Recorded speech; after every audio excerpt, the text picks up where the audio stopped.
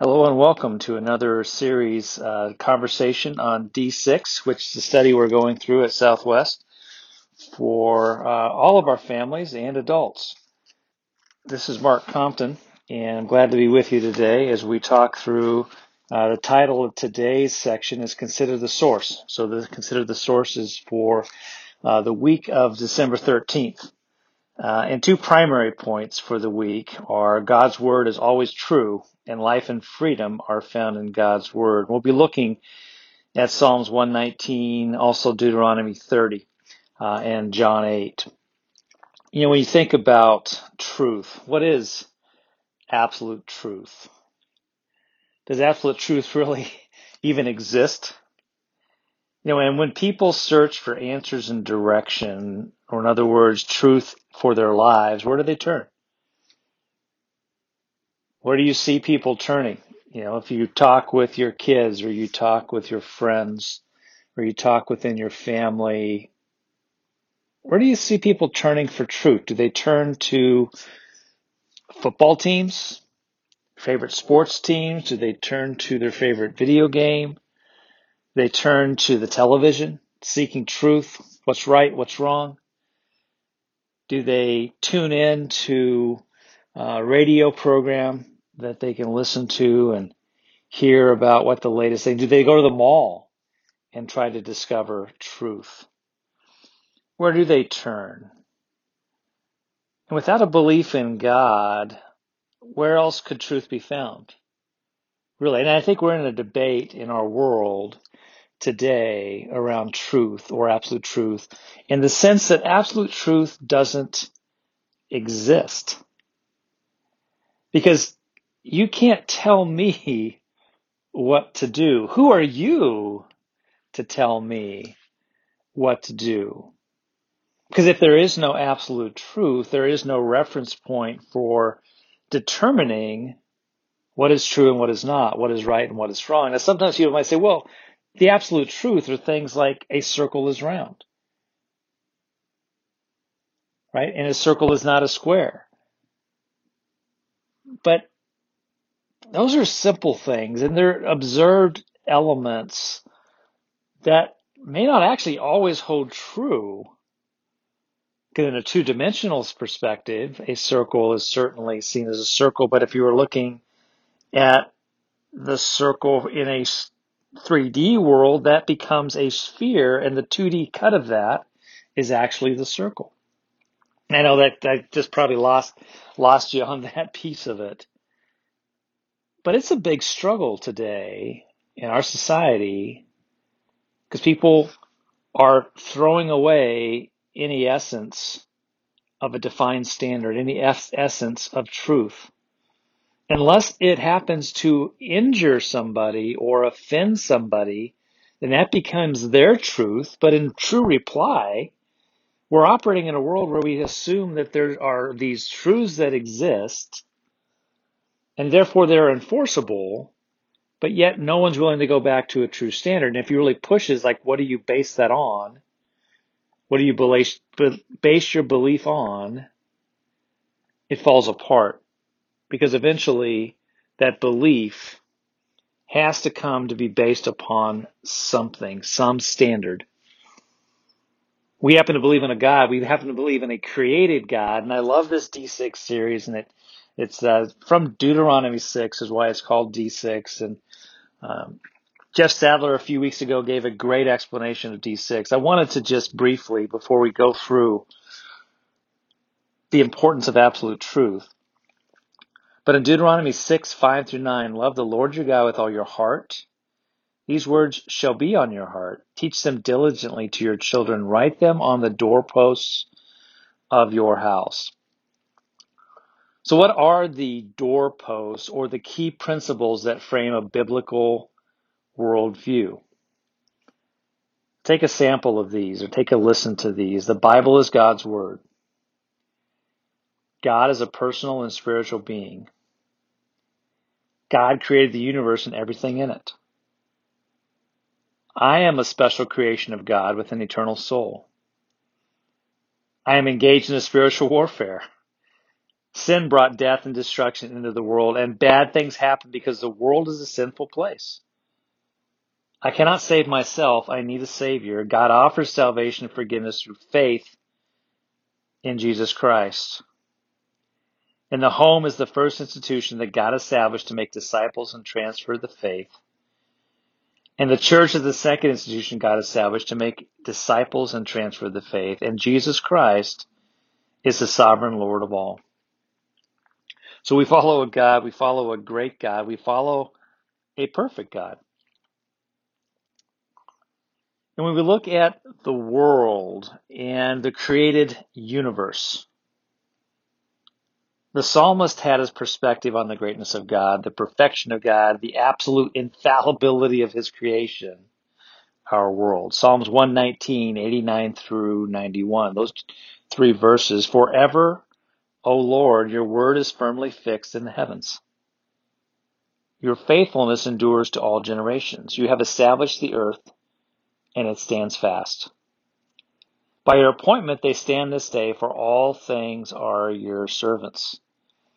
Adam Clarke, a commentator, on verse 91 says, all the celestial bodies are governed by thy power. Thou hast given an ordinance or appointment to each, and each fulfills thy will in the place thou hast assigned it. In the book, The Reason for God, Timothy Keller, I think, captures the impossibility of random creation in the following way, quoting from Robin Collins and Stephen Hawkins. I'm going to read some of the verses, or some of the, not verses, but some of the words from this book to you. This section is called the Cosmic Welcome Mat. For organic life to exist, the fundamental regularities and constant of physics, the speed of light, the gravitational constant, the strengths of the weak and strong nuclear forces, must all have values that together fall into an extremely narrow range. The probability of this perfect calibration happening by chance is so tiny as to be statistically negligible.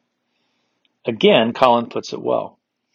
When you look from the perspective of scientists at the universe, it looks as if it knew we were coming. There are 15 constants. The gravitational constant, various constants about the strong and weak nuclear forces, etc., that have precise values. If any one of those constants was off by even, listen to this, 1 part in a million, or in some cases by 1 part in a million, the universe could not have actually come to the point where we see it. Matter would not have been able to coalesce. There would have been no galaxies, stars, planets, or people. Did you hear that? If any of these constants were off by 1 part in a million or 1 part in a million, matter would not have been able to coalesce. There would be no galaxies, no stars, no planets, or people. He goes on to say, some have said that it was if there was a large number of dials that all had to be turned within extremely narrow limits, and they were. It seems extremely unlikely this would happen by chance. Stephen Hawking concludes, the odds against a universe like ours emerging out of something like the Big Bang are enormous. I think there are clearly religious implications. And then the author, Timothy Keller, goes on to close and says, elsewhere, he quotes from Stephen Hawking, it would be very difficult to explain why the universe would have begun just this way, except as the act of a God who intended to create beings like us. I love it. The world was created intentionally. That is a foundational belief that we as Christians have to embrace. Nothing else is truly explainable. When you really begin sifting through the data, understanding the data, doing some research on this and all the different constants that exist, constants are called the word constant because they don't change. They absolutely don't change. This is how God intended it to be, and there are narrow bandwidths for this to work. If gravitation changed just a little bit, we'd be flying off this planet, or we'd be crushed into the planet. Plus the other implications of gravity on the entire structure of the universe. But even more important, God intended to create beings like us. God intended to create you. You are intentional. And God tells us that he loves us. So he has created us intentionally, and he loves us and cares for us. So it follows that this perfect created world has a creator, God, and he has set in place the context for its existence. In other words, physical constants and rules for this universe do exist. And guess what? God has rules for how life needs to be lived. Again, skipping down a little bit through Psalm 119, if you get a chance this week, just read the entire Psalm 119. So much power, so much reverence, so much worship of God in these words of Psalm 119. Starting in verse 137, righteous are you, O Lord, and right are your rules. You have appointed your testimonies in righteousness and in faithfulness. My zeal consumes me because my foes forget your words. Your promise is well tried, and your servant loves it. I am small and despised, yet I do not forget your precepts. Your righteousness is righteous forever, and your law is true. Trouble and anguish have found me out, but your commandments are my delight. Your testimonies are righteous forever. Give me understanding that I may live. See, this understanding the psalmist seeks is not one of self-understanding or philosophical wondering, nor is it a political debate. The understanding is one of asking humbly, emptily, earnestly for the righteousness of God. Now, that's a big word, isn't it? As you try to explain what is righteousness to somebody, it's difficult, but simply explain, God offers us instructions in the Bible on how life works. What he declares, rightness, or what I'll call truth about living, is valid forever. So righteousness is simply abiding in God's truth about how he intends for us to live our lives. I love that verse, especially the verse 140, where it says, your promise is well tried and your servant loves it. We try a lot of different things in our lives, and when we go off and try our own thing, it doesn't work all that great. But when we try it the way God has set it out for us, how he's laid it out for us, how he's talked to us about how it should be, it works. And when things work, we love it. And so the psalmist says, your promise is well tried and your servant loves it. Not that we've tried other promises, but too, when we try God's promise, when we abide by it, when we live in it, that's when it really resonates. So indeed, God, right are your rules. Deuteronomy contains such depth for understanding the foundation of truth and formation of God's right rules. And in Deuteronomy 30, Moses captures the importance of abiding by God's truth in our lives. In verses 11 to 20, for this commandment that I command you today is not too hard for you, neither is it far off. It is not in heaven that you should say, who will ascend to heaven for us and bring it down to us, that we may hear it and do it? Neither is it beyond the sea that you would say, who will go over the sea for us and bring it to us, that we may hear it and do it? But the word is very near you. It is in your mouth and in your heart, so that you can do it. See, I have set before you today life and good, death and evil. If you obey the commandments of the Lord your God that I command you today, by loving the Lord your God, by walking in his ways, and by keeping his commandments and his statutes and his rules, then you shall live and multiply. And the Lord your God will bless you in the land that you are entering to take possession of it. But if your heart turns away and you will not hear, but are drawn away to worship other gods and serve them, I declare to you today that you shall surely perish. You should not live long in the land that you are going over the Jordan to enter and possess. I call heaven and earth to witness against you today, that I have set before you life and death, blessing and curse. Therefore, choose life, that you and your offspring may live, loving the Lord your God, obeying his voice and holding fast to him. For he is your life and length of days, that you may dwell in the land that the Lord swore to your fathers, to Abraham, to Isaac, and to Jacob, to give them. This is a powerful Powerful if-then statement. If you follow the rules for living, it will work out. If you don't, life won't work. What I love about the passage here is I love the beginning of this because it says it's not too hard for us to grasp. It's not far off. It's not in heaven. It's not away from us. It's not across the sea somewhere. We have to say, hey, I'm looking for truth. I'm looking for the answer. I'm looking for a way to make my life work. Can someone go climb up to the top of that mountain and bring it down so that then I'll have that understanding of what to do? See, without a belief in God, we think the good times in our lives are what we deserve, what we create by our own might. When things stop working and we find ourselves challenged, we don't have a God then to lean on who promises us that more is coming, that better is coming, and that this is not the entire plan.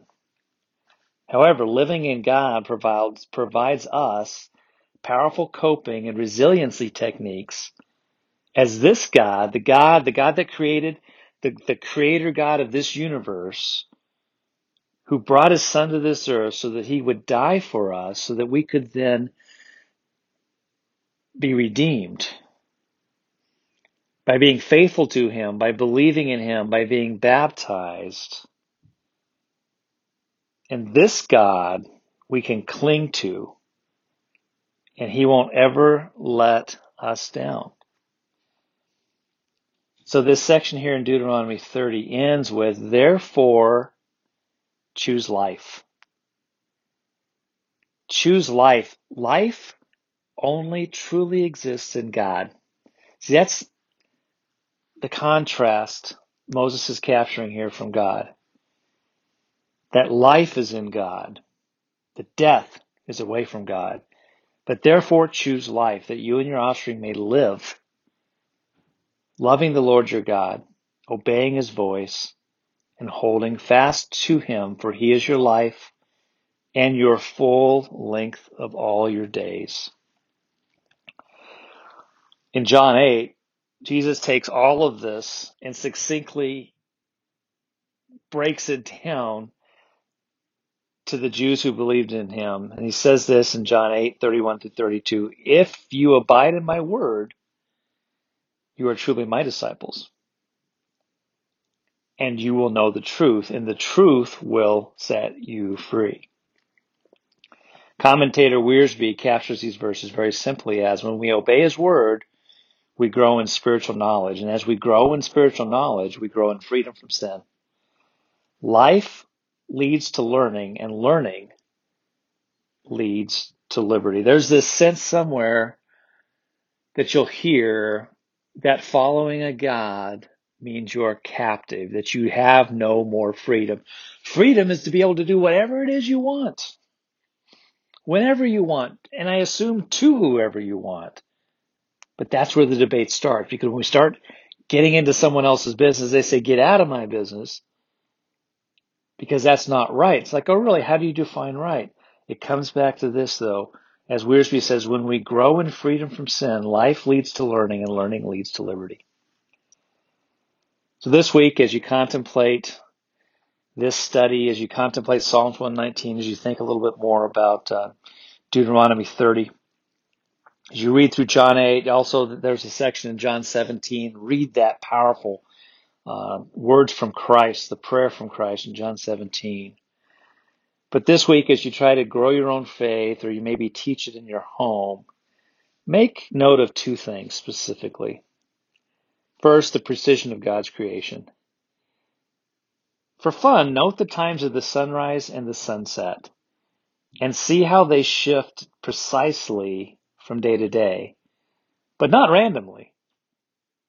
And if you're talking with your kids, that's a great little exercise to show them, is show them the sunrise time and the sunset time day by day. It's not, let's see, for today it's 4:27 is the sunset.